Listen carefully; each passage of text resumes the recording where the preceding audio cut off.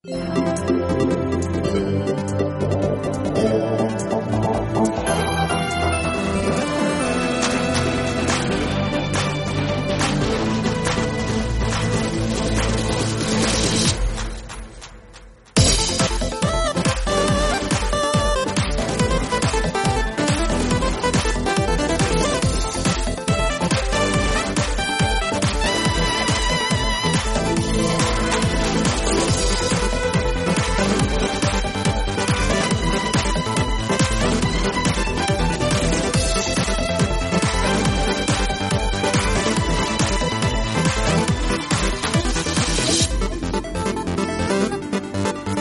good, everybody? Welcome to another edition of the What's Good Games podcast. I'm your host, Andrea Renee, joined by my lovely crew here in the flesh in San Francisco. Miss Christine Steimer. Hi, it's me. Yes, it's you. And we've got Brittany Brombacher. Flesh. And Alexa Ray. What up? Welcome. Welcome back, ladies. Yay! It feels like it's been a while since I've been sitting on this couch, like, for the podcast. It was last year. I know. It's so long ago. It does feel like a long time ago, like even though wow. technically it was only about a month ago. I feel like anytime I'm away from you guys for more than like a couple of weeks, it feels like ages.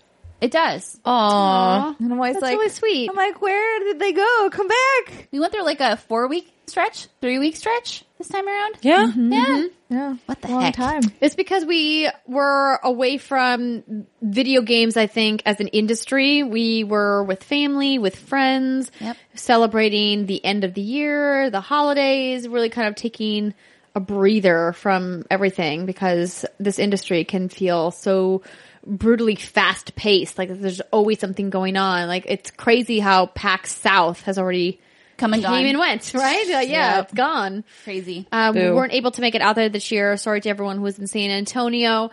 We are looking forward to PAX East in Boston in early April. I know some people have already reached out to us via social media and email being like, are you planning an East Coast meetup? Yes, we are. Oh, yeah. More details on that soon. But now, if you guys are new to the show, welcome. This is a game show podcast. About games. Where we play a game show. No, that's not what I meant to say. It was a good try. It's a show about games is what I meant to say. Where we talk about the latest news, where we give our commentary and analysis on it, and we talk about video games that we've been playing and that we've gotten the privilege to see, maybe behind closed doors.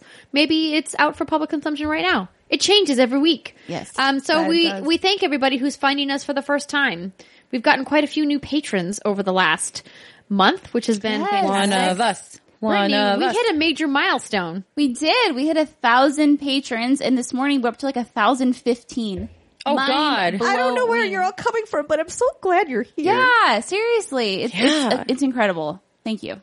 Yes, we're so incredibly grateful for all of the support. If you guys are ever interested in supporting us, you can head on over to patreon.com/whatsgoodgames. Throw us $1, maybe throw us a couple more bucks. Whatever you can afford, we would greatly appreciate your support. And the community we have on Patreon is wonderful. They get some good discussions going. There's a lot of fun people in the comments. So if you haven't ever checked it out, please do. We also are still running a special on a piece of merch. Brittany, you orchestrated this. It is called the Seal Bando, ladies and gentlemen, and it is based off of Andrea's love for a seal husbando. That's true. Alexa and I had a really good time with that, and we played the Careless Whisper. I love it. I think it's my favorite moment ever on the show. It was fantastic. Ever. And you can find that t-shirt and what's the URL? The reason I can never get it correct is because I had to go like through 5 different designs. So the URLs have all kind of blended into one. It's Teespring. So teespring.com/sealbando shirt. Or you can also go to teespring.com/stores/whatsgoodgames. And if you're watching this at youtube.com/whatsgoodgames, you can check the carousel right below the video, click on any of those t-shirts or sweatshirts, and it'll bring you to our merchandise page. Like magic. Like the one you're wearing right now. That's correct. This is our Salty Emojis shirt. For everybody who's listening to the show, it's got our custom What's Good Games icon controller, a glass of wine, which of course we're drinking right now. We are. And a whiskey glass, which of course we're drinking right now. And the salt shaker. Of which Steimer is. Yeah, Steimer just is that. It's just his eye. It's Yes. his eye. It's his salt. eye. And if you have shirt ideas, let us know. We're brainstorming a couple more. Yes. We will be putting some new ones on there We soon. did have a fun brainstorming session with our after hours patrons during the Jackbox Party Pack session. I want that Not Today Satan shirt so bad. With Cappy? Cappy. So it was good. Cappy. So it was a scribbled Cappy, and it said, "Not today, Satan." I think you and I created that together. Yeah, I drew the Cappy. And I had, And I put them together. So Team effort. it was a group effort. So if you guys aren't familiar, there is a mini game inside the Jackbox Party Pack 3 where you can make drawings on your phone, and then there's a round where you type in slogans, and then it's up to another player to match your drawing with a slogan. And we had some pretty fun combinations. My goodbye forever with the farting sheep was also one of my favorites. Was it a sheep? It was supposed to be. a sheep. that one. Okay. And the Can I Bang It was really good. Can I too. bang Can I bang Yeah. it with like a really strange smile, like And that was smiley part face? of our after hours stream. Yeah. That you can be a part of. It gets real $10 weird, but at it's totally worth patreon.com. it. It Plus does those good games. get very weird. Yeah. You like Fantastic. weird? You're in the right place. Yes. Exactly. But without further ado, we are going to get to some news for this week. So another light news week. We're still, getting the flow going after the holidays. Not a lot happening here in early January, but we do have a few items to talk about this week. The first one, of course, we could not overlook. Final Fantasy 15 had some earth-shaking announcements. Well, that might be That was great. hyperbolic. Keep going with it. The Royal Edition has been announced. So they also announced some details about the royal PC decree. version, which was previously announced. So the PC version will support native 4K with a maximum 8K resolution Jesus. and HDR. And if you download this for your PC, it is a minimum 100 gigabyte install, and it's 155 gigabytes with the 4K texture packs. Enjoy all of your memory. So Goodbye. that's the whole a PC thing. can handle that. Like, Yeah. Yeah, absolutely. Still. So some other features in the PC version, of course, are the high quality ambient occlusion and advanced hair simulation, which I'm sure you're all very excited I about. love hair physics in games. I'm not gonna lie. Oh, yeah. That's not me being sarcastic. If there are good hair physics in your game, I'm all about that shit. You move the character around and watch the hair flow in the wind. Yeah.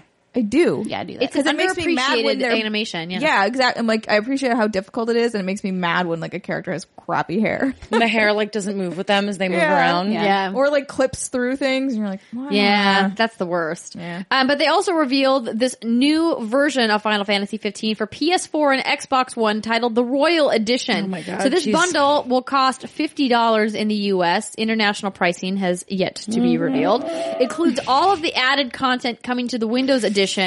Alternatively, those who already own Final Fantasy 15 can buy a $20 add-on called the Royal Pack. So this includes all of that added content. So there is, the most important thing that you guys really need to know about is that they've expanded the game world. So there's a new dungeon, there's additional, costumes, and there's something else that, is not listed here. There This is is. basically a Game of the Year edition. It's a Game of the Year edition with more content. Okay. They added more shit to do. There's more weapon stuff. 3 new bosses. 3 new bosses. Omega, Cerberus, old school Final Fantasy villains, old school Final Fantasy creatures. Correct me if I'm wrong, but the PS4 and the Xbox One version are also getting the first person. Oh, yes, What's wrong with me? Persian. What's that? First, I was like, Persian? First person mode. They are. yeah. Yes, that's correct. I have some feelings about this first person mode. Tell me. Because I played this first person mode last year at Did you do it in VR though? No. Okay, no. I That's- can't remember, but you got sick. that's the VR game. I did get sick in first person mode for Final Fantasy. That's what I remember then. At first, I was very excited. I was playing as Noctis, and I'm running through the field alongside my friends. And I turn and I look, and there's Prompto, and he's looking at me. And I turn and I look at Ignis, and he's looking at me. And then combat starts. And then what about Gladio? He was somewhere. I'm sure he was there. Being a beefcake. I'm sure he was there. But then combat starts. And the thing about Final Fantasy 15, if you look at how close these dudes get to combat, it's super first person combat where you get up in people's faces, but I was fighting a bunch of furry gorillas. So all of a sudden my vision was just swamped by brown fur, and I couldn't make heads or tails of where I was. My vision was swamped by brown fur. And I'm like, where the hell am I? Hello? So I'm like flailing around. So I finally move out, and I see there's a warp strike point on like a cell tower, like maybe 200 feet away in the game. And for those of you unfamiliar with Final Fantasy 15, Noctis's big super fun power is the warp strike, and he can warp ramming speed. Yeah, and he can warp out of battle to recover, or he can warp between multiple enemies, which is really useful and cool, and he can fly through the air with it and stuff. So I was like, I'm just going to warp out of here and everything's going to be cool.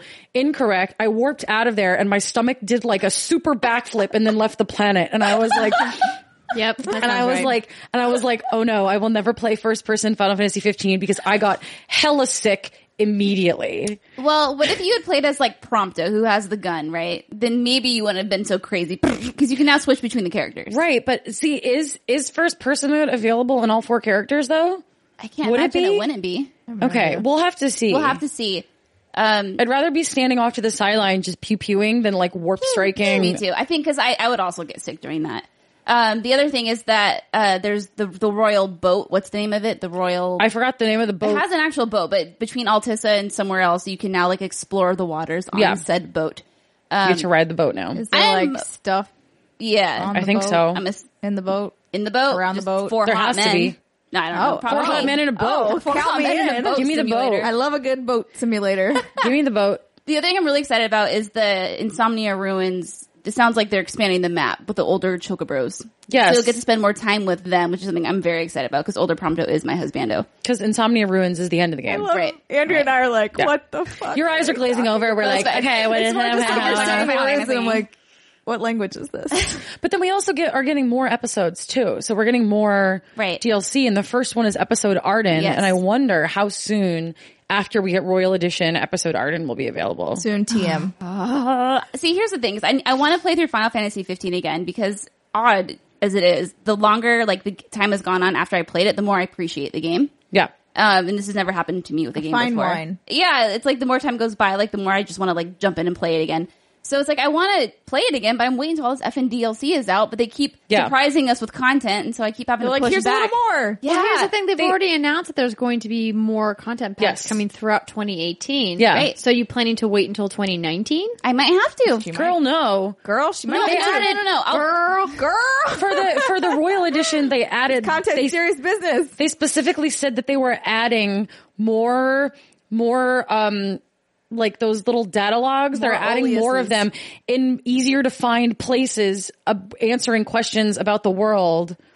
Okay. Because the big thing was like, we don't know what the hell's going on here. Mm-hmm. That was like the big criticism. Yeah. Okay. Well, I might not be able to because I wanted like to do a whole nother like start to finish playthrough, but that's not a short game. No. So that's why I'm like, I'll just wait till everything's done. And it's like, well, it sounds like I'm not going to be able to do it. It's never going to be done, Brittany. We're never going to be done. I'm kind of okay with that, actually. Though, so maybe in like 20 years you'll go back and play it. Because all the DLC will be done by then. Yeah, exactly. With your children. And you'll be like, back in my day, we had to wait 5 years for all of Final Fantasy 15 to come out. No, and the kids will be like, every game is service based now, Grandma. Oh, Grandma, that's just how things are. Yeah.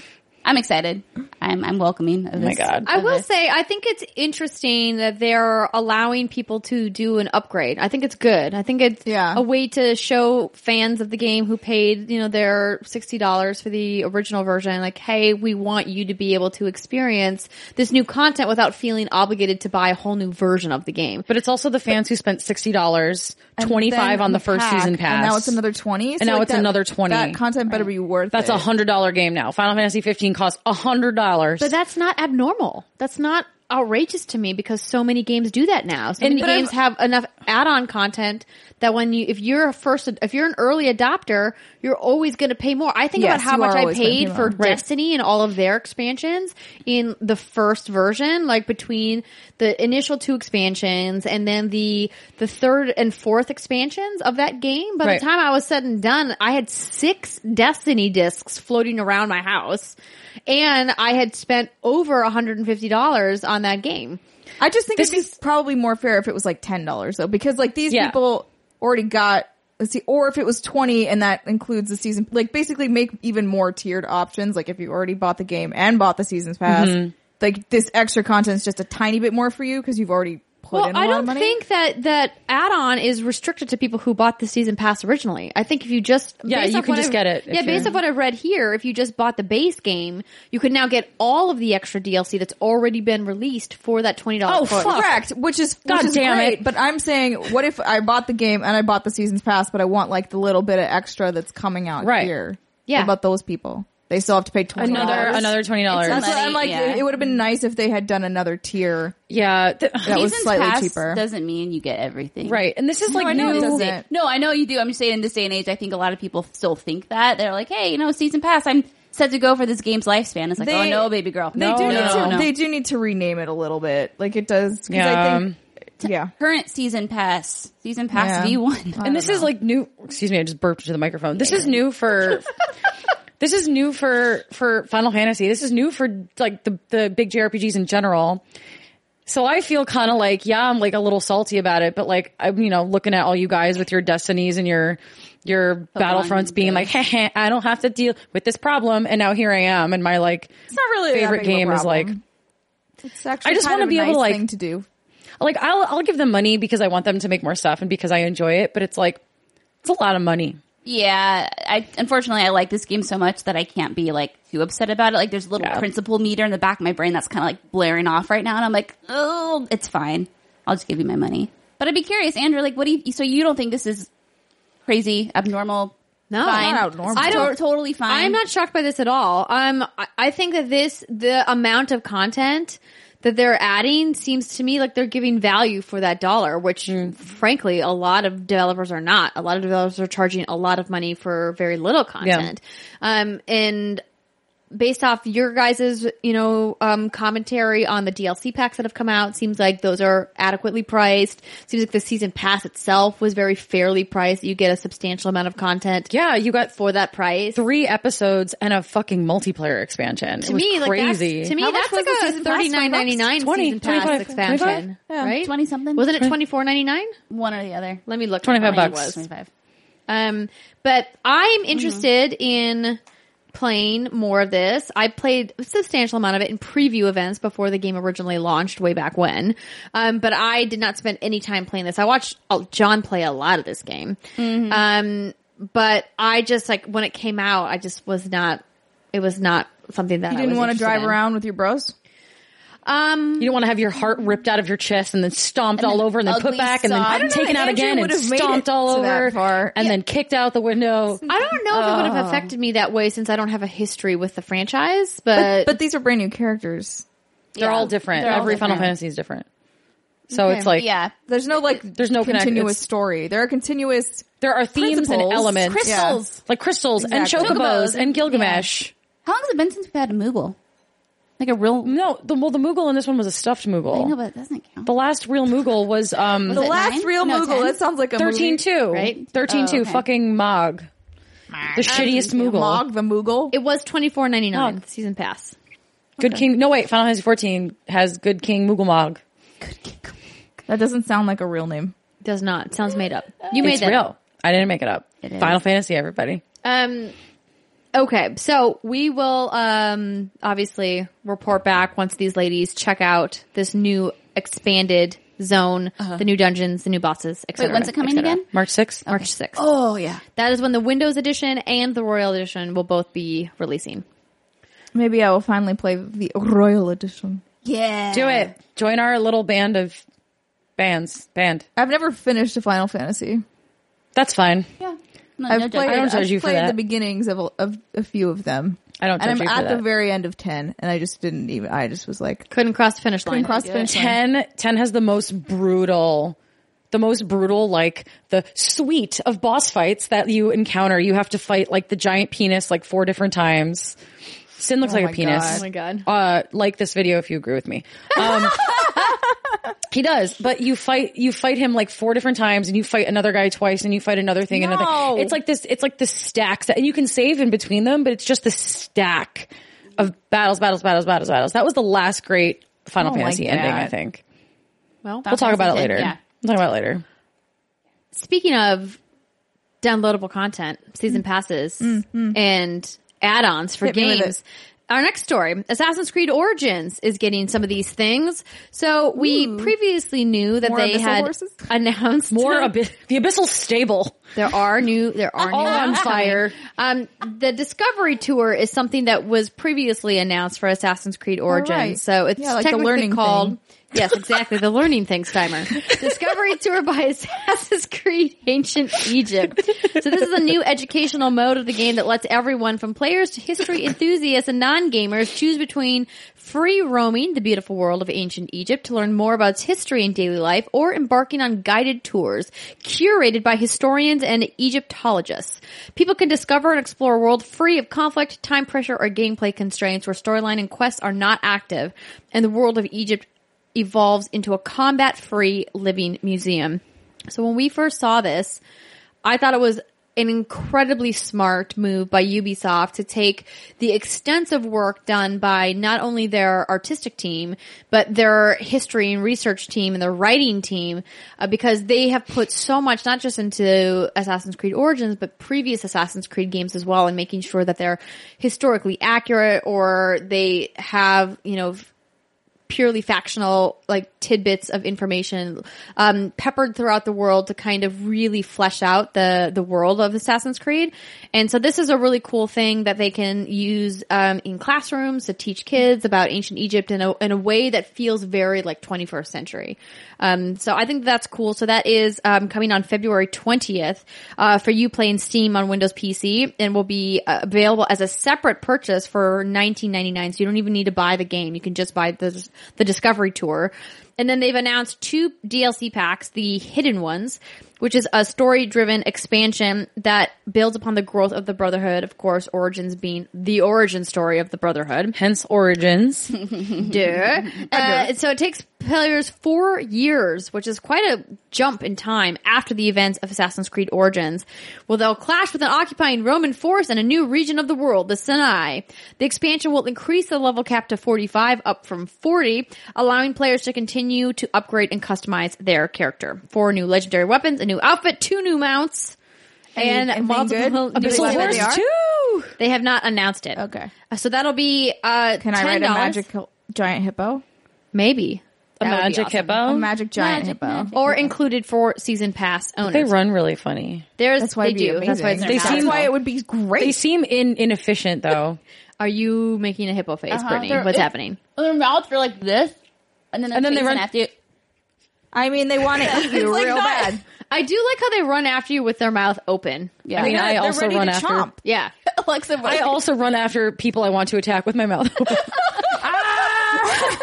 That's how you know I'm ready to attack. It's battle stance. I didn't know I'm ready to attack. The educational. So if you ever see me and I run at you with my mouth open, guess what? You know what's up. You know what's about to happen. You're about to get chomped. Get hippoed. HIPPO''D. Hippoed. Continue. In the educational mode, I'm like, technically, it's not educational to have the animals not attack you. But there's no combat mode in this. So do they strip all the animals out, or are you going to like walk up to a line and it's going to be like just chilling there? It'd probably be more like a zoo. I mean, that would be cool if you can like walk up to a crocodile and it's like the crocodiles of Egypt ate a lot of people. Yeah, or like whatever. The hippos, then you really don't go near those. They will run at you for 20 miles. Yeah, I wonder if you're just kind of a ghost meandering through Egypt. Like you don't really exist. People really won't talk to you. You can just kind of like be there and maybe, check out things. Can't you do it when they first showed this to us at the Assassin's Creed Origins event? Didn't they say you could play you could do it as Bayek or Aya? Correct. Okay. Yes. Interesting. Cool. So you control your character walking through the world, but then there'll be specific spots where you can stop and read literature about what you're looking at, like in the Sphinx, for example, or in the pyramids and other places. I think that's so cool. I would like to see the guided tours to see what they're going to do with that. I think that'll be really cool. I think I talked about this a few podcasts ago, like a while ago, but we studied Egypt and the history of all that stuff when I was in middle school, and we had to read out textbooks, and we mummified a cat. And what? You mummified? Yeah, you did tell us this, and then I was like, "Are you sure you mummified a cat?" Because no, we buried it and everything outside. Not kidding. But did you like remove its brains and then mummify it? I don't remember. All I remember is like you have to like scoop the brains out with a really Through the long... nose. Maybe that part through was the already nose. done. I'm not sure. All I know is So what did you do? Just wrap it in like cloth and say you mummified it? School in Washington I is don't weird. remember. I went to school in Washington State. We did not do this. It happened. But how cool would it have been if my teacher was like, okay, instead of reading like textbooks, like go play Assassin's Creed Origins in this like specific mode, and that's your homework. Hell yeah.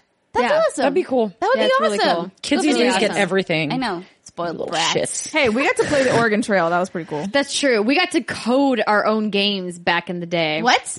Did you never do that? I did not do that, but I did play a lot of Oregon Trail. Oh yeah, I wrote a game in the 6th grade. What was it about? In DOS, I wrote a game. Yeah. Man, I didn't get shit in Connecticut. Connecticut, you suck. Get your all the educational teachers system are Mummified haunted. cats? Everyone's too busy trying to get rid of the ghosts that they can't teach their children how to do useful life skills.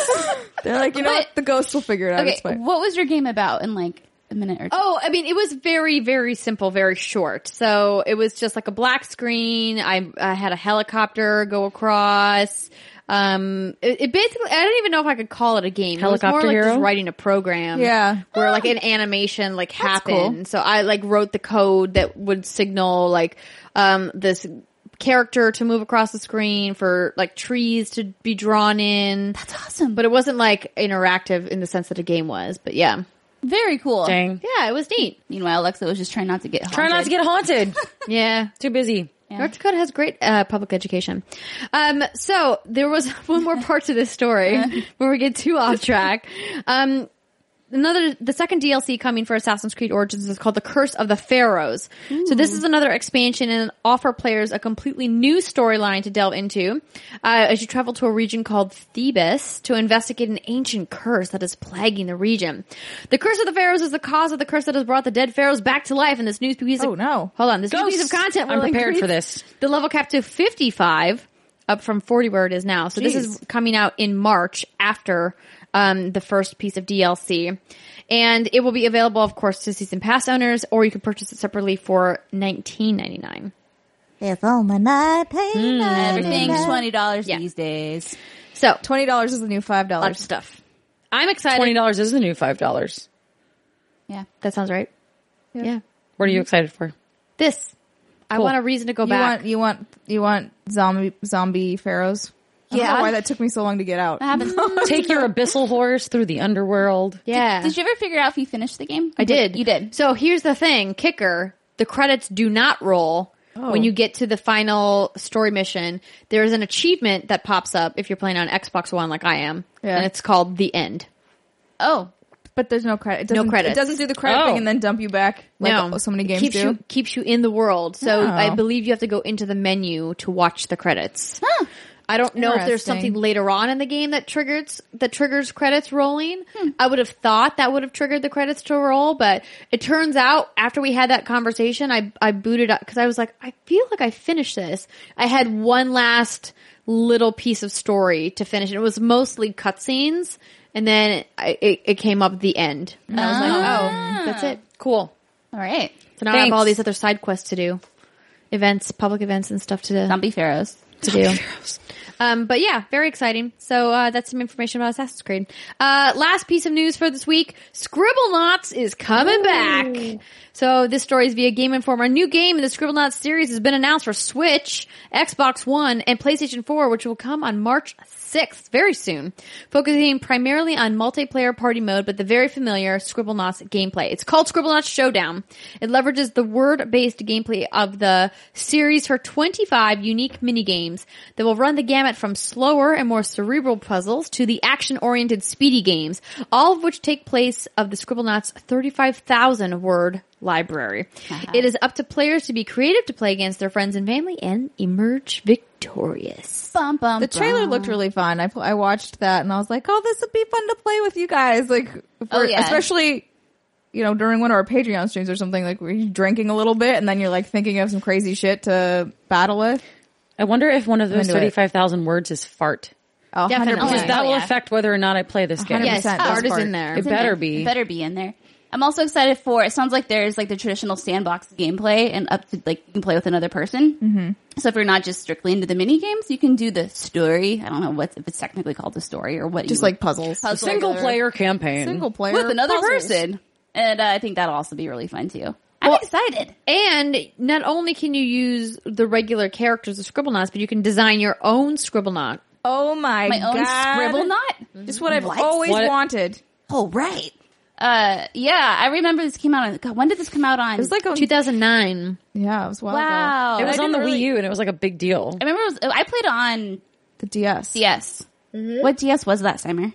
I'm not the DS person to ask. I think it was 3DS because I remember it was one 3DS, of the. But I'm not sure if that's it was DS. It was one of the first games to come out for the Wii U. Was a Scribblenauts game back when everyone was like, "Oh my god, there are no games for this freaking console." Yes, originally released on Nintendo DS, September 15th, 2009. That takes me back because I remember that was one of the first games I talked about on my IGN blogs, and that's that like holy crap, that was in 2009. But also I came to 3DS later. 3DS. I thought the concept was really cool. Yeah. But then isn't there another way you can either write what you want or you can just select like from a word selection screen, can't you? As well. And I think that kind of like sapped some of the fun out of it for me for some reason because I always like writing down the words and seeing like what would come up and what wouldn't. Yeah, because there's some interesting use cases with it. So like in the trailer there was a fire or something in it and they wrote Dalmatian and the Dalmatian was a fire dog and I'm like I would never think to put a dog in a Dalmatian fire. And think that it has a bucket of water and a fire hat on it and it's going to put this fire out. You're like, so it does go into some weird places, but I actually kind of like that. Yeah, it's part of its charm because the two characters are playing rock, paper, scissors. Yeah. And so they would like choose the thing. Basically trying to outdo each other, like what would be what. Super fun. I'm looking forward to it. Yes. Yeah, no, it looks cute. And I'm always Switch, looking for more things. Yeah, platform. exactly. I'm looking for more things with my Switch. There you go. Indeed. Also announced this week for Switch, Night in the Woods. I've already played that, so that's not as exciting for me. Well, Night in the Woods is great. I didn't like the ending. Yeah. I didn't play it. It is a DICE finalist for Best Story. Outstanding Achievement Narrative. I disagree. Oh. All right. Well, once I play it, we're going to have to talk about this. Salts. I just have to say how I feel. No, you're allowed to do that. Don't hold back. No. Be who you are and say what you feel. Okay. I will do both. Because the people who mind don't matter, and the people who matter are don't. going to give you shit anyway because they love you. Exactly. I like your version a lot more. Good. That was good. Than mine. I like that. On that note, we are going to take our first break of the show. When we come back, we have some hands-on impressions for you of some video games that we've been playing. So, grab a drink, take a bathroom break, pull over and, I don't know. Pull over. Just pull over. Just pull over. I don't know. Just pull over. To the show. Pull over. We'll be right back. Stop the car.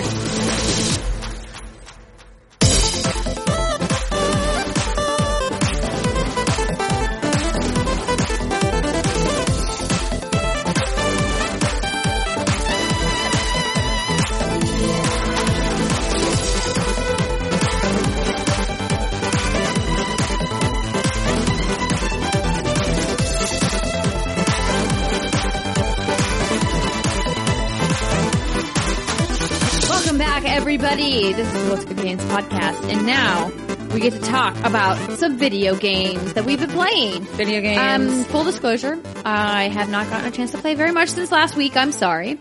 But we do get to hear from Miss Steimer about her real life game of Patty certification. So this was on the show notes last week, and we didn't get a chance to really talk about it. Mostly because I was like, I saw it in the show notes, and I was like, I don't know what that is. Maybe I should talk to her about that off camera in case it's something weird.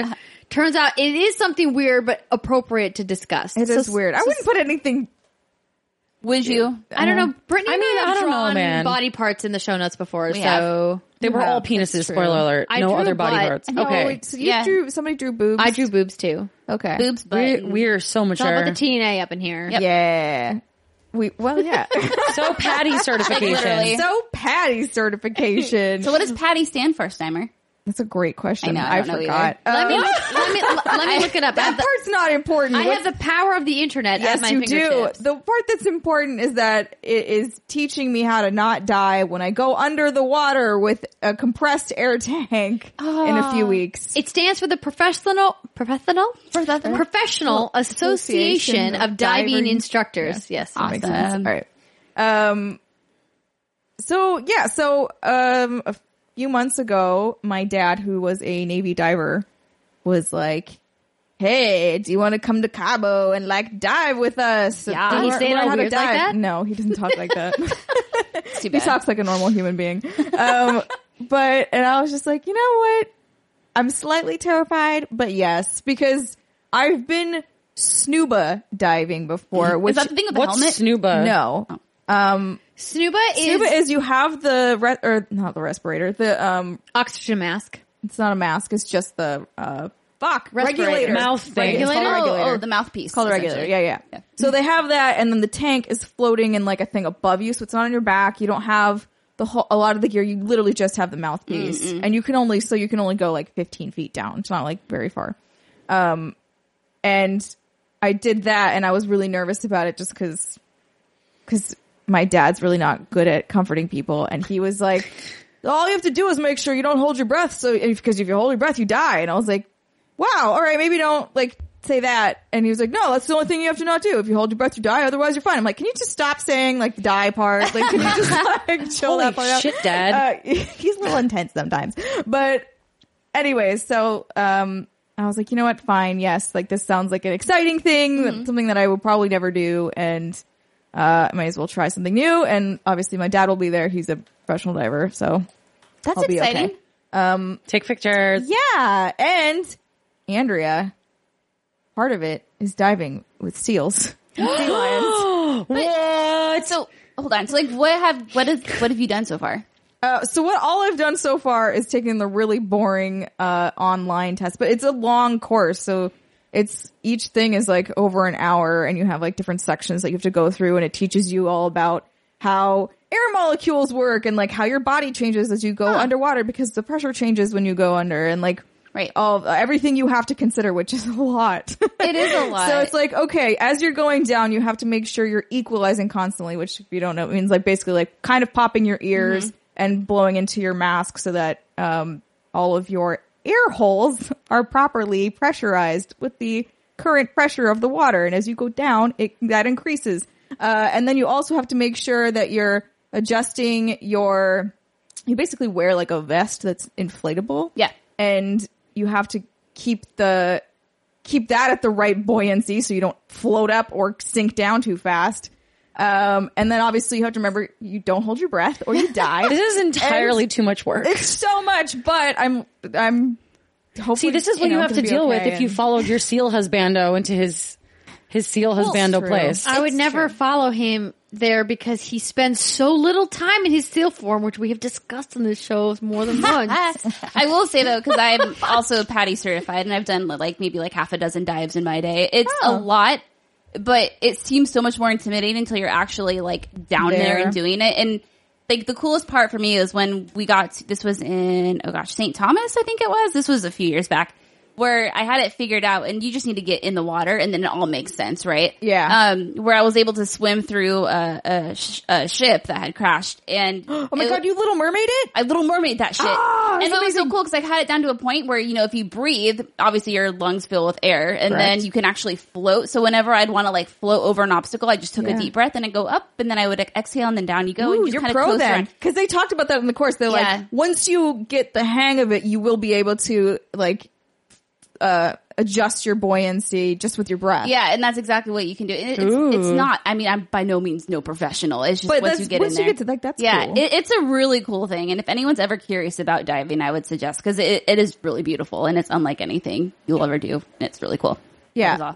The thing that I was nervous about with Snuba, obviously, it was like, you can die. But then the thing that happened was, I got can distracted. you die from Snuba though? Because you're only like 10 to 15 feet down. Doesn't matter. I mean, if you're holding your breath, I even talked about it with the example of a balloon. If you seal a balloon even like 10 feet down and bring it up, it will pop. Like, and that's your lungs. So if you're holding your breath, you have to think of it like a sealed balloon. Right. And because of the way the pressure works under there, it just like I've never been taught that analogy, so when you said that, I'm like, holy crap, they told you that? That's on the course. It's like, here's a balloon. Here's what happens if it goes. Okay, I don't think that's exactly how it works. I mean, you wouldn't explode. Right. Sorry. Don't shit your pants over that. No. But you can technically you can get narked. I think it's called narked. Anyway, we're going down a rabbit hole. Get the bends, man. Oh God. So I've got a solution to this problem. Breathe? Yeah. Never go underwater more than a couple feet. Bam. That sounds solution. Solved. Kiddie But you pools can't only. see all the fun things under there. It's okay. That's what cameras are for. Robots. You just put VR on, send the robot down, good to go. Live your life. I'm excited to try this. It's cool. definitely outside of my comfort zone. It was outside And- of mine too. Yeah. But once you go in, then it's like, yeah. I'm just excited to like look at stuff. Be like, oh, what's that? Yeah. It's a fish. Please Lex don't be is a like, shark. nope. No, Yeah, no I'm town good. city. no. Nope. I'm good. I haven't been in the ocean since I was like 8 and got stung by a swarm of jellyfish. Oh no. Yeah. Yikes. That sucked. I That used to sounds go in the crazy. ocean all the time last summer because I worked like on the beach. So we would just go out in lunch breaks and go. The ocean Go swim can in the keep ocean. its shit. It's fine. I'll watch. that's I'll watch fair. from the dry land. Yeah, as somebody who grew up in literally the most landlocked place on North America, the geographical center of the landmass, I have no desire to be in deep water. I'm good. No. I mean, I don't want to go because I will technically have to go 60 feet down because that's a certification. Like you have to prove that you can do it and then you come back up. But the dive we're going on is not 60 And feet honestly, down. the shallow dives are the best because that's when you have the sun, you have all Yeah. the beautiful coral. Like those deep dives, it's just dark and stupid. dark and cold. Yeah. Yeah, that's the why other thing they teach you about, like your heat escapes your body like 4 times faster underwater. Because the This certification, sounds terrible. you have to get certified, I believe, to do like certain levels. Like, so Stein will be certified to go down to a certain level, and Yes. then she will not be certified to go down even deeper than that. Correct. And so they have to teach you like that range of There's depth. different training. So like if I wanted to go even, which I do have zero desire to do, but if I wanted to go deeper than 60 feet, I'd have to take additional training. If I want to be able to use so they have different canisters with different types of air. They have regular ass air and they have like nitrate infused air, which is more oxygen in it than the average air out in the world. And in order to even use those canisters, you have to get specialized training because everything is so different underwater that you need to make sure you're not screwing it up. That is so much work for something that you might accidentally die doing. But I gotta figure, my dad did this for years. He did underwater construction. It's honestly really, okay, we can move on, but it's really hard to dive when you're scuba diving because, especially if you do like the shallow dives, because the sun is just, the top of the water is just right there. And you do have a vest and you can inflate it. So worst case scenario, your ears might like do some shit. Just don't hold your from the breath pressure. and you Don't won't hold your die. breath. And you always have a diving buddy. Always, always, always. Like my first, okay, never mind. No, you're no. Yeah. No, I don't want to scare you because my first dive, I didn't know Uh-oh. this. The instructor didn't secure my tank down behind me. Oh, Jesus. But because I was with a buddy, they found out my tank was freaking like swaying behind me. And so That's that like Yeah. the buddy I'm going with is my dad and Right, he right. knows his shit. So Yeah. like even if I'm mediocre at best, I'll be okay. you'll be fine. So- Yeah. So is your dad's favorite movie Men of Honor? Have you We seen did this- watch that Have movie. you seen this movie? Yeah. With Robert De Niro and Cuba Gooding Jr.? Yeah, that was Not- a great movie. It's about Navy divers. Yeah. And it And goes that through was like a the lot suit. of this Oh stuff. my god, when he puts the suit on, but not underwater because that shit's heavy. Oh, We used to yeah. have some of those old the helmet. I don't know if we still have it somewhere, but I hope we didn't get rid of it. This has been fascinating. However, I misled our audience. This has nothing to do with video games. Sure doesn't. I'm sorry about that, but I thought it was No, we're not. interesting, and that's what Steimer's been working on instead of playing video games. So I I had thought to that do you guys school, would maybe guys. be interested too. Hopefully you are. Yeah. But Please don't die in the ocean. Miss Brittany Brombacher has been playing Doki Doki Literature Club. Oh, wow. So I know What is it? almost nothing about this game. still can't I've just figure it heard out. that there's some weird stuff that goes It's down. anime, like which a is book probably club? why you haven't. That So- makes Played sense, it. yeah. So I have never played dating sims. Like, I think this, It's a dating sim? is it, It's like a friendship sim. but is it? So what I will say. I started it after you were talking about it last week. Okay. Also Steimer. So, Do you want me to be toe up here? Because I will Always. I Okay. always want you to be toe up. what's toe up? Drunk. Oh. I get it. So this was like my first like dating sim. And, I don't know your name. I'm sorry, sir, but someone emailed us and was like, "Hey, I'm curious to know what you ladies think about Doki Doki Literature Club." And he's like, "It starts out like a normal dating sim, but things get real dark real fast." And I'm like, "Okay, I'm interested." And it says all over it like for Go What are you playing it on? Steam. Okay. Yeah, and it's free. and it's free. Oh. And so I played like maybe like an hour and a half of it on the plane ride here to San Francisco, and it was like super cute and like happy and everything was like pink and upbeat music. And I was talking to Alexa about this last night and I was like, yeah, so far it just seems kind of like whatever. Well, then I was home alone in Andrea's house today while she was doing Kind of Funny. And within like 2 minutes, I screamed. Like it turned dark so fast, and and I was like, ah, and I scared her cats out. Yeah, I scared her poor cats that were like peacefully sleeping on the couch. And I can't say anything without spoiling it. But after like an hour and a half, 2 hours ish, like holy crap! And it does something that I've never seen a game do before. And I was like laughing to myself like out of like amusement. I was like, holy crap, they're doing this. This is crazy. What is that thing? I don't want to, I can't say it. Can you be vague? This description on Steam reads, the literature club is full of cute girls. Ooh. Will you write the way into their heart? This game is not suitable for children or those who are easily disturbed. Mm-hmm. Or those who are easily disturbed is the key word there. That's the description.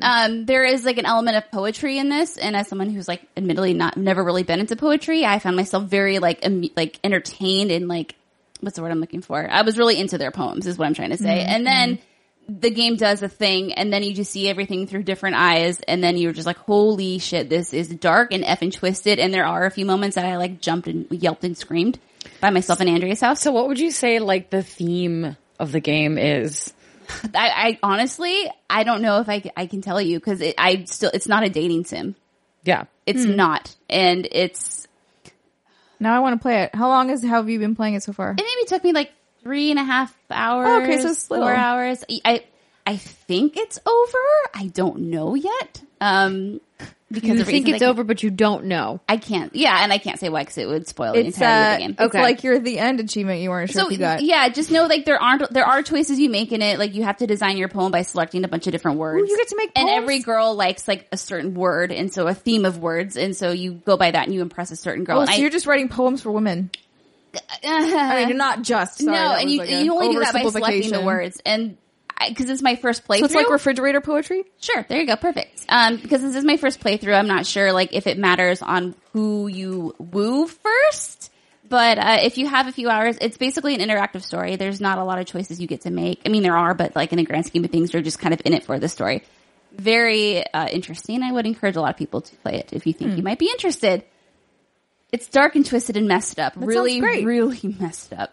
But, yeah, I like that I will definitely try this. Do it. Mostly because it's short. Yeah. If it was like, this is really messed up and weird and it's 15 hours, I'd be like, no, thank you. No, I finished it with a flight from from Seattle to San Francisco in like an hour and a half at Andrea's house. So perfect. Yeah. Cool. That's awesome. It is awesome. Alexa Ray, you've been playing the DBZ beta. Dragon Ball Fighters. Brief's husband. Not Fighter Z, Fighters. I made this Dragon Ball word. Fighters. Yes. I don't like it. I don't like the way they did it. It's Dragon Ball confusing Fighters. when you look at it on paper, that's for sure. Especially because it's called Dragon Ball Z. Dragon Ball Fighters. No, I meant like the show. So right? That's one of the It's series. like, oh, fuck. All right. That's okay. But I know. I don't know the answer. Dragon Ball Z, confusing. Dragon Ball It's Fighters confusing. Z. Yeah. I would think it would go in the same naming convention, whatever. But no. So we've talked previously about how Alexa Ray is a hidden fighting game savant. She is. Hidden. What do you think about the beta so far? So beta ended today, so it was the last day, and then the game comes out end of next week, maybe.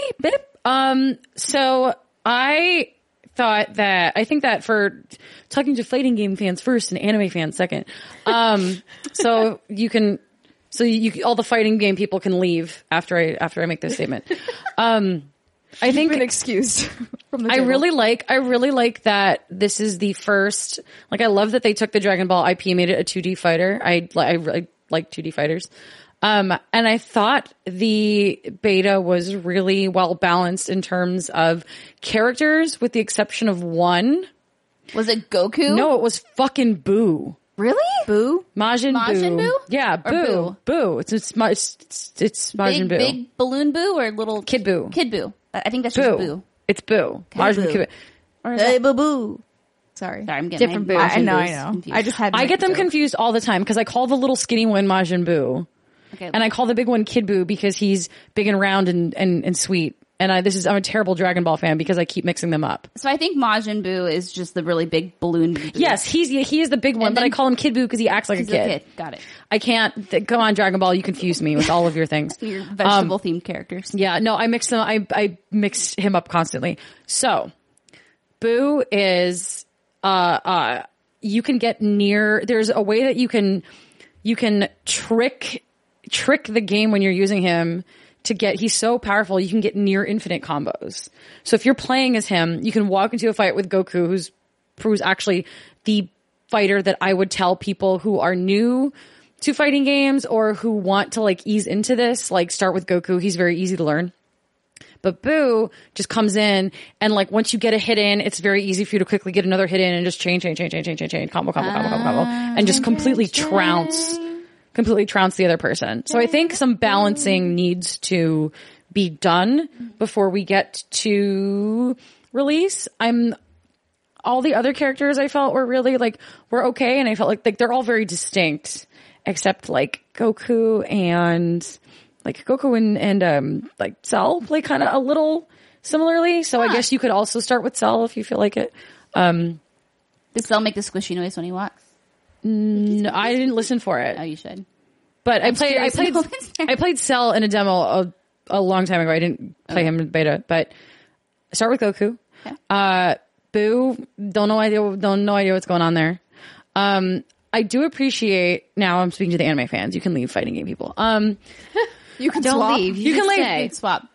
They did a really good job, and you will appreciate this, Brittany, because you watched all of the original Dragon Ball shows. Is Trunks a Dragon Ball person? Trunks is a Dragon Ball person. Makes his first appearance in Dragon Ball Z. Yeah, Purple-haired wonder. Trunks is the guy that everyone wanted. He was the most bangable Dragon Ball character. And you had The most hormones, eligible which you bachelor. were. The most eligible bangler. Bangler.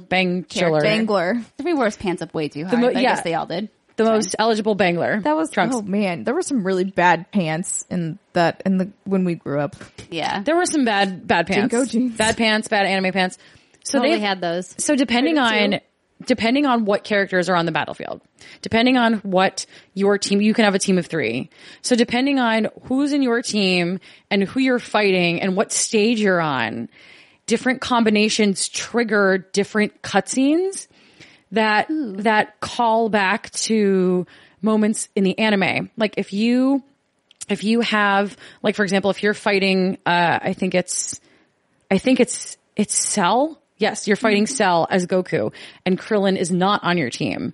It starts with a cutscene where Cell just brutally murders Krillin. Fudge! No! And if you're playing as Goku against Frieza and you win, as Goku flies away, Frieza does the thing where he's like, no, like I have to beat you, and then gets in one last attack, and then Goku turns and just obliterates him. And it's the cutscene, and it's only if you're doing Goku and Frieza. If you have, like, things change if you have, like, Android 18 and Krillin in play. Things change if you have, it's Have you done a Trunks Frieza fight yet? No, I didn't. I didn't get a chance to, but I would really like to. But it's like they put in all these little extra nods to the anime and like moments from the anime. So I am, if you have like Krillin on your team and the androids, like the head of and you're fighting Cell as Krillin, like Android 18's like disembodied head, like, or his like tells you like you have to go fight whatever. Like it's all these small little things. Ooh, that you can trigger. See, and that makes me interested in the game because I'm not a fighting game person as much as I love like that series. It's like, but like knowing that's in there, I'm like, oh. It's a fun little nod. It's really cool. I remember being really excited seeing this on the Xbox stage, 1, because there was anime on the Xbox stage. And 2, like, it was just like, I love that they're going that, the action games that they've been doing for Dragon Ball aren't great. So I'm glad they just did a fighting game because that's what that anime is about. And I like that they really, like, this is a very good use of the IP. And I love when games with a very well-known IP show that not only does the developer know the IP and know the audience, they're not just skinning Dragon Ball in a fighting game, but they put in little nods and things for the super fans being like, you earn this because you paid attention and this is something that really appeals to you. So I am terribly excited to actually get the final version of this. I'm excited now. Yeah. This might be my first fighting game that I ever purchased. Well, Smash Brothers, never mind. I've purchased that. The second fighting game you've ever purchased. Second fighting game. I'm excited for it. It's super fun. Might play with my dad because he and I. Whoa! I was getting excited. I was going to punch the microphone. I'm all pumped up, dude. Fucking talking Dragon Ball Z. Want me to like go Super Saiyan? Super Saiyan? Super Saiyan. The blonde spiky hair and then like the aura. I thought it was cyan. Is that not how you say it? Saiyan. Oh, I just actually it's cyan. But Super Saiyan is when they power up and their power level goes up and they turn blonde. And there's different levels. But there's also Super Saiyan Blue and Super Saiyan Rose and Ultra Instinct. You're not alone, Steimer. Many people out there have gone through life saying Super Saiyan. Okay. It's fine. It's wrong, but that's what they've said. There's a lot of things I'm wrong That's because Saya, the Japanese word, like, it's Saiyan in America, but in Japan it is Saiyajin. Yeah. Saiyajin? The jin on the end being person, so it's Saiyan person when they say Super Sai or like Super Saiyajin or Saiyajin. Are they all the original voice actors? I don't know, actually. I know that in Xenoverse they had one of the DBZ abridged people be one of the voice actors because they were such a good match. But I'm not entirely sure. Goku sounded like Goku. Oh yeah, same old guy. Oh, okay. I'm excited. I'm excited too. I really hope they add the female Saiyans from Super because they're really cool. I have not met them yet. And I hope they add Mr. Popo because I like Mr. Popo. Love you, ladies. Thanks for hanging in there with us. You look like Pippi Longstocking when you do that. That was my rock band avatar, Pip. Oh, really? After Pippi Longstocking. Nice. Yeah. All right, I'm done being anime now. You can go back to your normal Western we should shit. play it. I'd like to play it on like a stream or something, or maybe it's Let's Alexa do it. and I would Play with us. Play Steimer Dragon Ball. and Andrew can just drink. It would be fine. Oh, yeah. That sounds We'll good. Be good.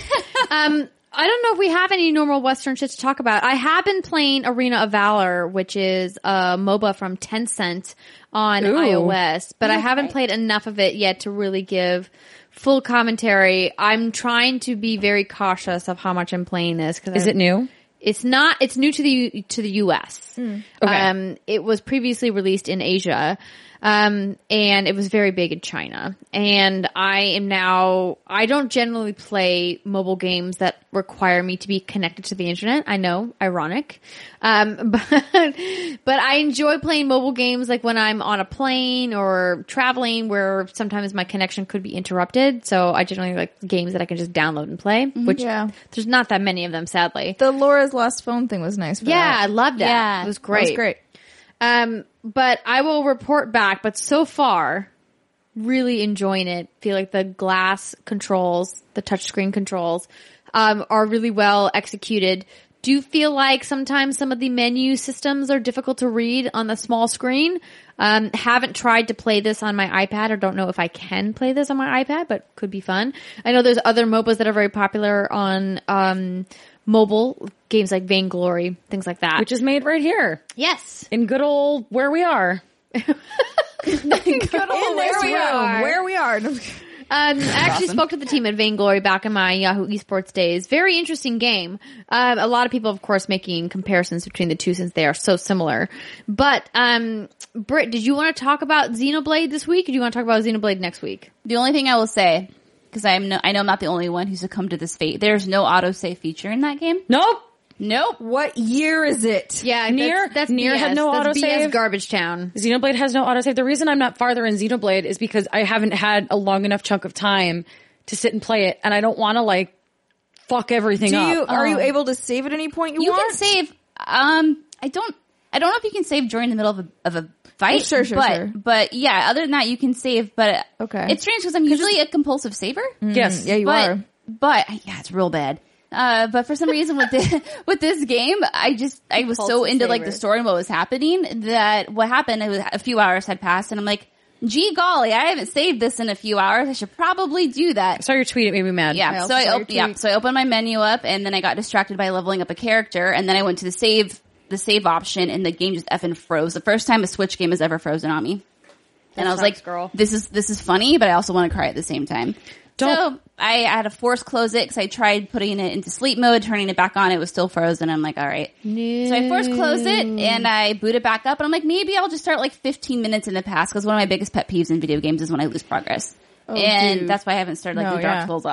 And no, it had started me back a couple hours in the past. So I got really drunk that night and I somehow made it to where I was and I was able to play it. Save! Yep. I was Dear able to play it developers. the next morning where I picked up and it was like it never happened. That's good. Developers, don't do this. Stop doing this. Stop doing this. Stop doing this. The one thing that this is a random tangent, That's but fine. for Horizon, the best checkpointing ever. So what happened, like, it was the final boss thingy, and I got stuck in the environment. No. And I was like in a hill? Are you like like behind cover? Like I was just you glitched. My character I was glitched into it. Nice. And I was trying everything and like letting him hit me, and I was just like, just get me out of the wall. Like, how do I, what the hell's going on here? And I was so mad because I thought I was going to have to start all over, but it because I had just, actually no, I think what happened was I just killed it and then glitched into a wall and then couldn't get out. And I was like, are you joking me? I'm going to have to do this whole thing over again. But I did not, because the developers are amazing over there. And so what happened was I somehow managed to kill myself. I don't remember how I did it. I think I bombed myself. Yeah, like, that's I just usually threw how you bombs. do it in a game. And then when it reloaded, it had just reloaded as it knew that I had already done it. That's good stuff. And I was like, that's what's good. oh my God, Good job, thank Girl you Games. so much, because I didn't want to do this again. That's what's good. But yeah. The strange thing about it is I had completed like 5 or 6 different quests, and it never auto-saved even after I did those. What the hell? Just be have aware of this, checkpointing ladies and gentlemen. And auto-saving. It's not hard. Everyone else does it. Why do you have to be all contrary and shit? It doesn't make us happy. It makes it harder. It's not a charming. No. It's not charming. Yeah, I don't like it either. No. It's arbitrary difficulty. GTFO, non-autosave features. Yeah. No, even fucking Bloodborne, like, autosaves. Blurburn. That's how you say that game. Get good, girls. Get good. Oh, yeah. Do you even play games? No. No, it's a damn JRPG, and they shouldn't be made that way because they're a damn RPG, and in hundreds and hundreds forever. of hours. Yeah. Huh. Yeah. See, because like sometimes Why? if that happens, it just kills my motivation to even play that game. No, that's why I had to drink a lot that night. And then when I woke up in the morning, I was like, I had something to look forward to. Like I didn't have to, I didn't have to go to bed knowing I'd have to do that in the morning. I just was able to wake up and be like, oh, it's like it never happened. Cause that's fun. You just had to tell yourself that it didn't happen to I make did. yourself feel better. I grabbed my dog and I grabbed some whiskey and I made a night of it. You grabbed your dog. I just got this image of here, you being Reb. like, come here, Reb. Come here, Reb. Come here. And you're just like, you 80-pound dog, I'm going to pick you up, which I can't do anymore. You could do that. Makes me sad. I think you could. I mean, I did, You but could I pulled squat a him. muscle. I could, maybe. I need to get back in the gym. I could squat him. poor Reb. Poor Reb. On that note, it's time to take a short break before we go into our final segment of the show. We've got a special one for you, ladies and gentlemen. So we are going to take a brief break. Stay with us. We'll be right back.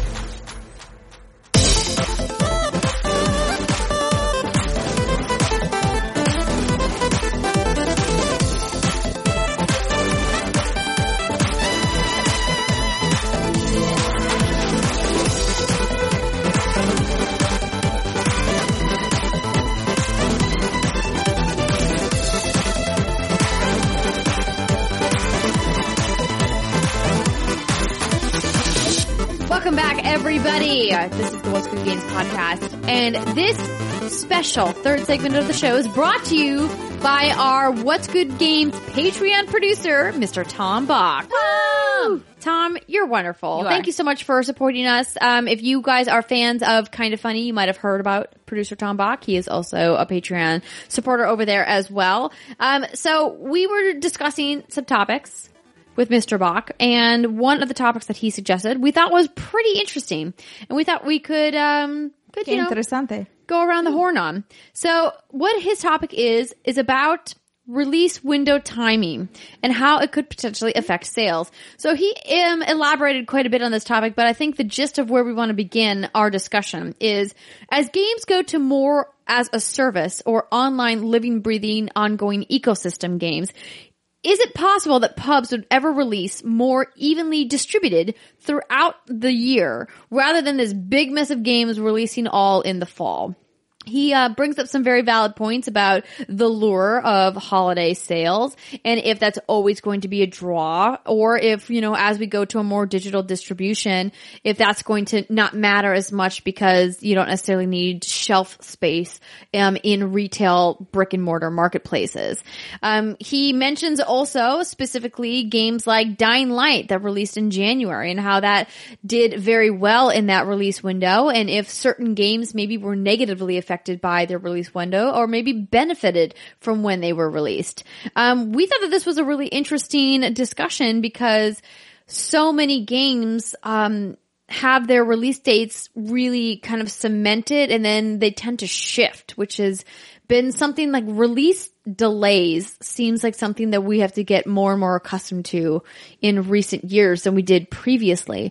And I'm not quite sure why that is. I would think that they wouldn't be as prone to delays because of the post-launch patch system that seems to be so ever present in the production of video games these days. So thank you, Tom Bach, for this excellent topic of suggestion. Ladies, we have a couple of games coming out in January. Monster Hunter World is one of those games. Do you think that Monster Hunter coming out in January is going to help or hinder this game? Help. Oh my God. If this had come out during the fall, it would be a disaster. I feel like a lot of people lately have been saying, I don't know what to play. Monster Hunter. There's your answer. There you go. Last year, Monster Hunter. Yeah, Last year, anything coming out kind of after the holidays that wouldn't traditionally do well during that time period. Like, we'll have a nice boost. Like he'd mentioned Dying Light. Like, there's always those, I don't know, you want to call them double A? I don't know what you want to call them. Like, they're just slightly below triple A, and those will do really well in that time slot. I don't think we have like release season anymore. Like, We used to. Oh my God. I know, remember? Like, even like, what, 5-6 years ago? Yeah. Everything in the fall. Everything just fucking cram it in there. We don't care because we just want it. I love it because with the That's What She Said pillow. Games like Horizon and Nier and like Uncharted Lost Legacy and what else came out in spring of last year? Legacy was summer. Something came out in May last year. I'm sure it did. Mario Kart 8 Deluxe. Wait, no. We thought it was summer, right? Mario Kart. We don't talk about Mario Kart 8 anymore because it released like 5 fucking times. Get out of here, Mario Kart. That's fair. Prey. I forget Prey. They all had time to breathe. Yes. Like, people were able to get them and be like, I'm going to play them because, you know, there's not 10 billion games come out and it's not like, oh, I have to choose between, you know, the not maybe like the, not, I don't want to say casual gamer, but the person who doesn't buy every release every year isn't like, oh, I have to pick between, you know, purchasing Call of Duty and Assassin's Creed and Battlefront and Shadow of War and whatever. They don't have that problem in May. You don't have that problem in February. Right. So I think this has only like helped certain games get that time to breathe. Like, I think if Nier maybe came out in October, nobody would have talked about it until now probably because nobody would have played it because it was swamped by all of the bigger AAA stuff. Mm-hmm. So I think moving forward, that's the way to go. I mean, it also depends on like when the game is ready. Yeah. And like, I do think publishers don't always make the wise decision to hold things that maybe it is ready, but it's not a great time to release it. I do think publishers still have a tendency to be like, it's done now, we'll push it out. And you're like, well, yeah, you know, strategically, like you could think of a better window for it to come out and maybe you don't want to hit me. I didn't mean to hit you, Steimer. I was trying to roll with it like a professional. I do think there is a danger zone to do that. She called me out. What? Sorry, go ahead. You guys are adorable. I do think there's a danger zone. Like, yes. To the danger zone. And the danger zone is like past anything past November 15th until the end of the year. I think that's like the dead zone. I think it's October. I think it's a little earlier. You think it's earlier than that? I would say if you've launched before Black Friday, you're okay. Yes. Pre-Black Friday. I misunderstood what you were saying. Yes. Anything after Black Friday through the end of the year, I think you're a little boned. Got it. Big example of this, Final Fantasy 15, November 29th, 2016. And it got lost in everything. Like, people forgot about it. I mean, it was too late to be nominated for any awards for 2016. Yeah, and then it got totally lost and forgotten. Like, it got nominated for nothing for the 2017 award season. Well, it wasn't supposed to come out then. Right. It was supposed to come out in September, but it just got totally lost. And like, people were playing it, but it also released like right before the holiday and over the holiday. So like, the industry shuts down and people go home and games media all goes home to their families and people aren't like, it's not getting the same attention it would have gotten if it had come out in September and October. And I think that ultimately killed its first however many years of sales. And it missed Black Friday too, completely. Yeah, I think if you're going to, I think you're correct. Like, if you're going to try and push it out in the fall, you need it before Black Friday. Yeah. Otherwise, what is the point? Just Forget hold it until after the holidays. Right. And if you want that, you know, like a lot of these companies really like that award recognition is big because someone who maybe hasn't played Horizon Zero Dawn yet and is seeing it get all these DICE nominations might think like, oh wait, I think maybe I should actually play Horizon Zero Dawn, even if they didn't win anything at the Game Awards. And people that like didn't play Persona, like, oh, Persona got nominated for Game of the Year. Maybe I should play it now. Like, Yeah. that was the only one that came out in spring, April. Persona. Yeah, that's what I was saying. Persona 5. Also, another delay. By like a bazillion Yeah, years. I was like, yeah. It's interesting the way that release dates shift. I don't necessarily think that December is like a complete like no fly zone. I think that we've seen some games have some success. A game like Far Cry 3, for example, that released in December went on to a lot of critical success and financial success as well. I think that we need to take into account that a lot of these video game publishers have fiscal years where the month of December still falls within their fiscal, and so it doesn't necessarily matter. Yeah, but so does January and February. Fiscals usually close in March. Yeah. Right, but my point is, it's still better for them to get it out in December when people still have the opportunity to incorporate it into holiday sales versus in January when the bulk of the retail spend is over. Right, like people aren't going to retail in mid-January and like dumping, you know, millions of dollars into the marketplace. Mm-hmm. But if that was the case, then Horizon would have technically done better in December. Not necessarily. Horizon wasn't in January though. It was in like late February. But I'm the point being just like more people would try and be shoving their games out in December. We don't really see that. I mean, it happens sometimes, but for the most part, I think people tend to avoid it. Well, I also don't think we see a lot of people trying to release in Q1. I feel like a lot of games that are going to be released in Q1 were accidental leftovers. Correct. Were intended for Q4 of the previous year, and they just didn't quite make it. Yep. And so they're like, March is the best time to release a game now. But March is becoming increasingly crowded, and because of that, we're seeing games either bump to February or push to April, which is interesting because even like 4 or 5 years ago, which doesn't seem that long ago, you know, when you think about like from a time frame perspective, those games, I mean, Q1 was still like very, very few AAA games were in Q1. Yeah, I remember like reviewing at IGN, and when I first started, like there was sort of a quote unquote break, like because you would work your ass off in the fall, and then in January and February, like nothing was releasing really until summer, and then like there might be a few things, and then you kind of do it rinse repeat, and then things started slipping, and they started pushing, and they started realizing that hey, just because a game doesn't come out in November doesn't mean it's not going to do well sales wise. And then it's now, as Alexa mentioned earlier, like just a full year. You're using the whole calendar now. Good. Which is good because for the love of God, spread it out. But it does mean that there's no more, You shake your heads at me. yeah, I know. Brittany. Sorry. Oh, Brittany. Fall is now just like a crunch. It's not the season. Yes. It is not when all the things happen. Yeah.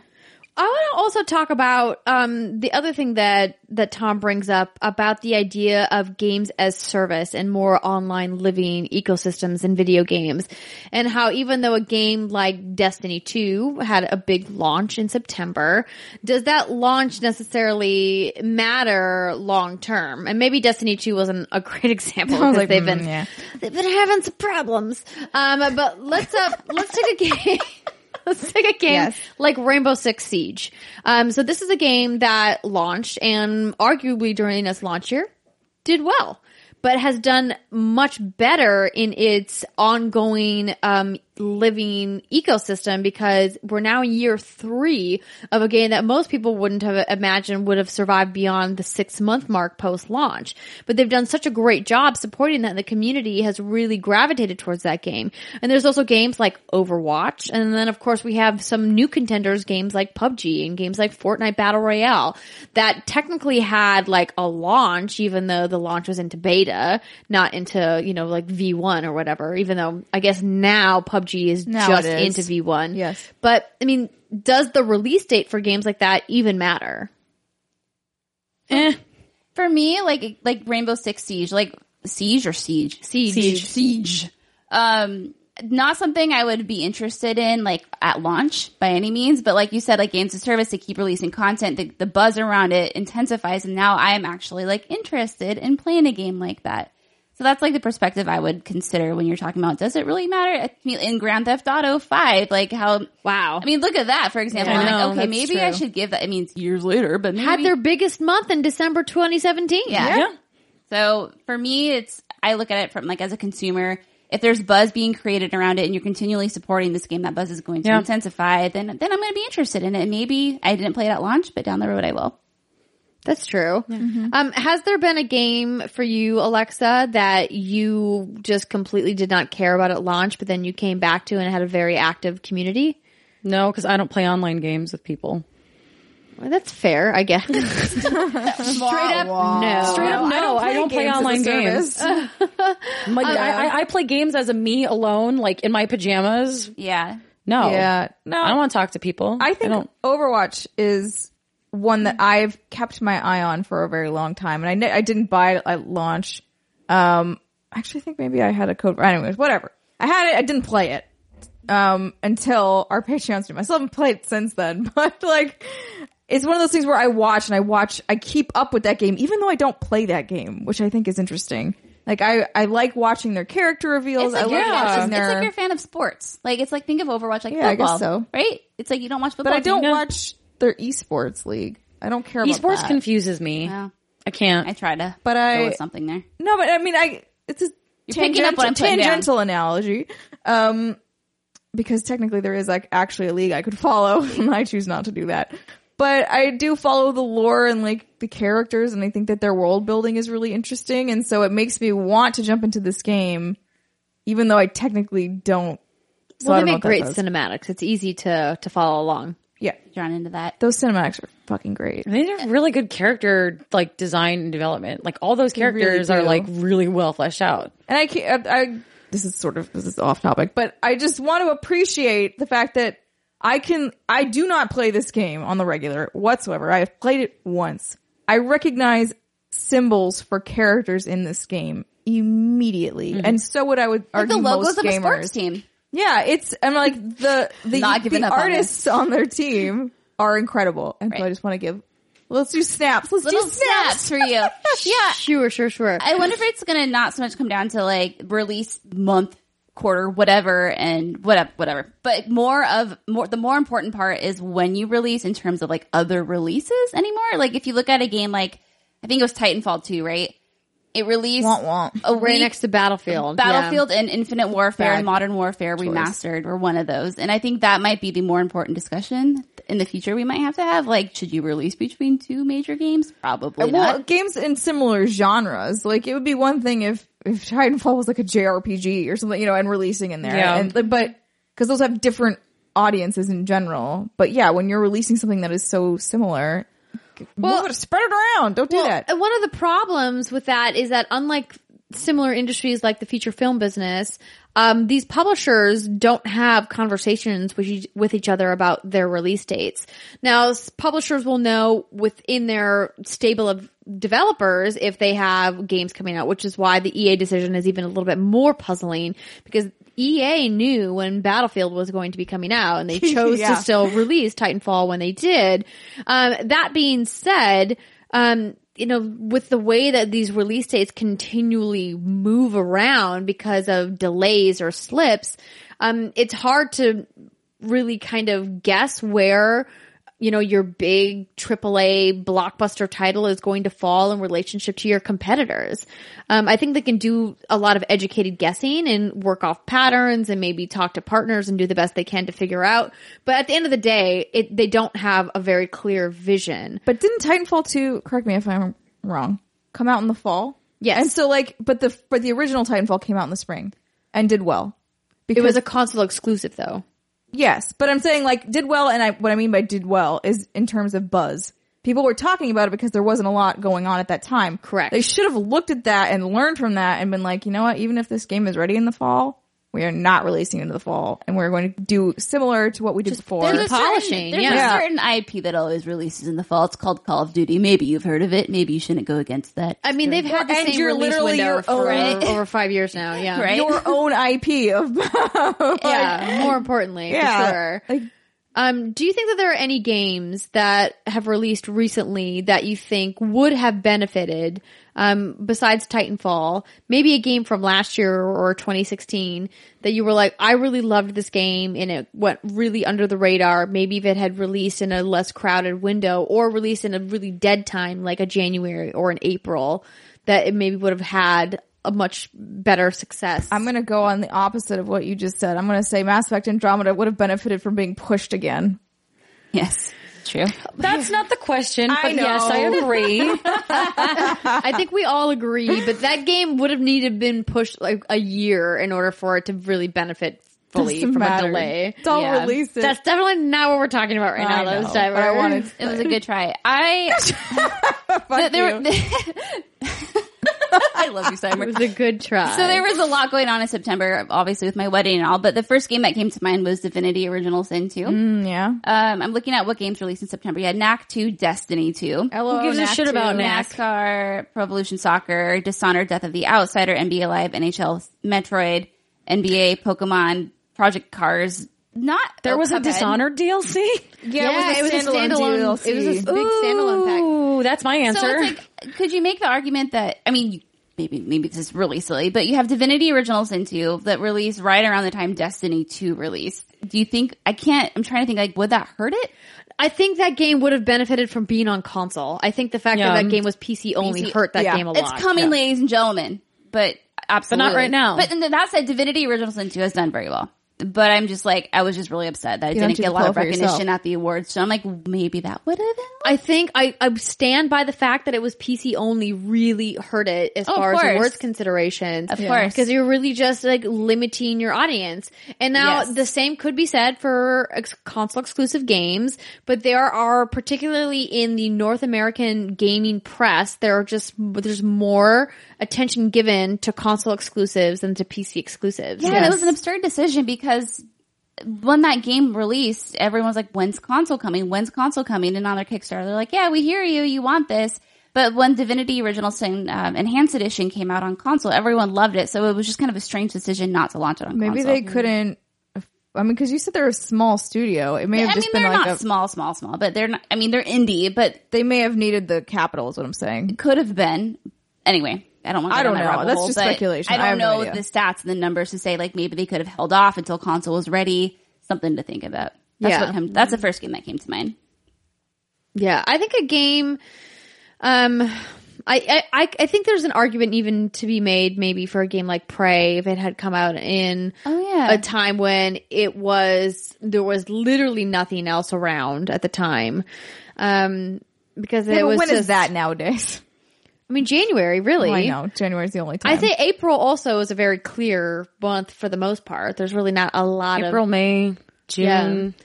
But it came out in May. I was about to say it came out. That's when it. Yeah. So, but I think what was happening was in May, we had, Switch had a bunch of games that came out, Mario Kart in particular.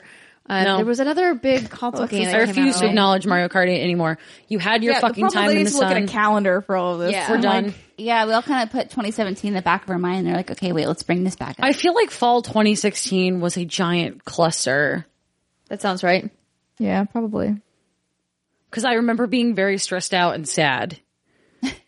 Because there were so many video games. That happens every fall because you're just like, there's so many video games. What am I going to do? And it's interesting listening to you ladies talk because I feel like because you've worked in editorial or in the games media, you have very distinct memories of these super crowded months or quarters and whatnot. And because I've only ever done my own thing, I just got to pick and choose what I played and try not to be stressed about it. So I'm like, nothing's really standing out. So it was interesting to hear that conversation about like you saying you were really bored during a certain time and you saying you were like crammed out and super stressed. So it's like, I'm always stressful. A game now that comes to mind, you speaking of being crammed and stressful, October 27th this year was a super crowded date. Yeah, it was a terrible day. Wolfenstein 2, The New Colossus would have found a much bigger audience if it had released in a less crowded time. Yeah. Up against Super Mario Odyssey and Assassin's Creed Origins. I mean, it just really didn't even have a chance. And and other, and I mean, that was just that one day. Like, there was obviously other stuff coming out that fall. Yeah, Wolfenstein probably, that was the game. Or Wolfie. I mean, it got a lot of critical praise, which it absolutely deserves, but I still think that there's so many people out there that have it on their pile of shame or their to-do list because it just came out in such a crowded fall. I mean, 2017 as a whole was a really crowded year for amazing games. Yeah. And big games, giant open world Everything's RPGs, open world. you know? And I think a game like that could have definitely benefited from a much cleaner release window, but like you said, how can they, you have to take your educated guesses. Yeah. And hope for the best. I mean, it's not that hard of an educated guess to be like, we maybe shouldn't release this in the fall. So you're saying, like, if you know, like, 2 other major franchises are released on that day, like, push your release date. Yeah, and give, like, we need more polish excuse. Yeah. You can make a bullshit excuse. It's been done before. Yes. Yeah, or you can just, like, know that, like, mid-October through end of November is always busy. Right. Mm-hmm. Yeah. You know, but it's tough because a game like Assassin's Creed's never going to move its release window because I was going to say there are the juggernauts that don't move and people move around them. Yeah. And like Assassin's Creed, Grand Theft, like any anything from Rockstar, pretty much people are like, oh shit, we got to move all this stuff Maze and Ozone. Like anything from Bethesda proper, i.e. like a Skyrim or a Fallout. Yeah. Those are the big boys that step in and go changes and morphs. All right, everybody. Yeah. You shift around me. I don't move. Right. Yeah. I also think it's interesting the added layer of the transition from like closed alpha to open alpha, closed beta to open beta to full release and how those like the actual concept of a release date is now kind of shifting. And I think we've seen a lot of early access stuff happening now. Exactly. We've seen that particularly with PUBG recently, all the way going back to massive games like Minecraft and how that game was in beta forever. Even a game like Overwatch that had an extended beta period, and the idea that like does like the release date actually matter? And I would say for games like that, I mean, there's certainly an argument to be made that no, it doesn't. As long as you have hype building at a certain point, it kind of doesn't matter when that end date is, as long as it's not too drawn out or too short, you know? Yeah. Andrea just reminded me of the worst release date snafu in like recent memory. What's that? Do tell. Battleborn, which came out right when Overwatch came out. Everyone forgets about like, Battleborn at the same time as like, all the other battle games. So close to it. I just remember the naming convention, and I was like, "Why is everything called Battle something?" It got obliterated. It really suffered from too similar of an art style to Overwatch. And Overwatch, just like the marketing machine behind Activision Blizzard, bought so much marketing space for Overwatch. Like they just got drowned out in the normal places where you would see ads for Battleborn. It was all Overwatch. It was everywhere. Yeah. I gave that game a shot. That game was great. Yeah, that game was so underrated. I didn't play it. It was really fun. Listen, that game, they finally, I think, have cut support for that game. You could still play it, but I mean, that was a game that the concept was a little too much going on for your average consumer to understand. It was a lot happening. Some could say that they bit off a little bit more than they could chew, that there was just too many ideas and they needed to edit themselves a little bit. It was just like so much happening at once that's like, no, you needed to like streamline the concept of this game. But overall, it was like a soundly built game with some fun game modes and really interesting and unique characters. But I think it was just not eloquently articulated or marketed to the point where like the average consumer could understand it. And that's something that Activision Blizzard is so efficient at because they have a gigantic resource pool to pull from when they make their marketing materials. And they're good at it. Clearly, they're immensely successful. Yep. They are king of the $60 game as a service. Yep. Yeah, absolutely. But so Tom, this has been a really fascinating discussion. Thank you so much for submitting it. If you guys ever have the desire to be a What's Good Games Patreon producer, you can check out all of those infos with a Z, like fighters. Info Z. There's a space and a capital Z. At patreon.com/What's Good Games. We will be back next week with some more thoughts, and I will be playing some more Final Fantasy and some other games as well. Yeah. And is somebody else going to play Doki Doki Literature Club and see what this is all about? I'll try. Yes, Alexa, you should. Yeah, I need to finish it. I need to finish it. Yeah, that one moment that happens, you're just like, oh, I'm not there yet. Oh, I know, but when it does, you're like, oh, we're going there. All right, this is no longer the game I thought it was. Oh, it's fascinating. You should play it too, Andrea. Try it. It's got a Japanese word in the title. I don't know. I've got one called Doki Japanese Doki. game I'm working on right now. Okay, Think of it as like a novel before bed. Let's, baby steps. Off the screen. Any parting thoughts, ladies? Doki Doki. Does that mean anything? It's the onomatopoeia for the sound your heart makes, like thump thump. Oh, Doki Doki. Oh, So Doki Doki Universe is Thump Thump now Universe? it just got way. Oh, It's the sound of your heartbeat. Yeah. think about that, ladies and gentlemen, as you go about your day. no, if you've played the game, like okay. Oh Doki shit. Doki is like it's not the only thing it's for. I mean, Yes, it is. Like the name. No, I meant what I meant is it's not the only Alexa, game. yes, it is. It's not the only. Like there's Doki Doki Universe. Yeah. Yeah. So, like there's other Other Dokis in the world is what you're Yeah, saying. that is what I'm trying to communicate and failing at. No, I got you. All right. On that note, have a wonderful weekend, everybody. Thanks for listening, and we'll see you next time.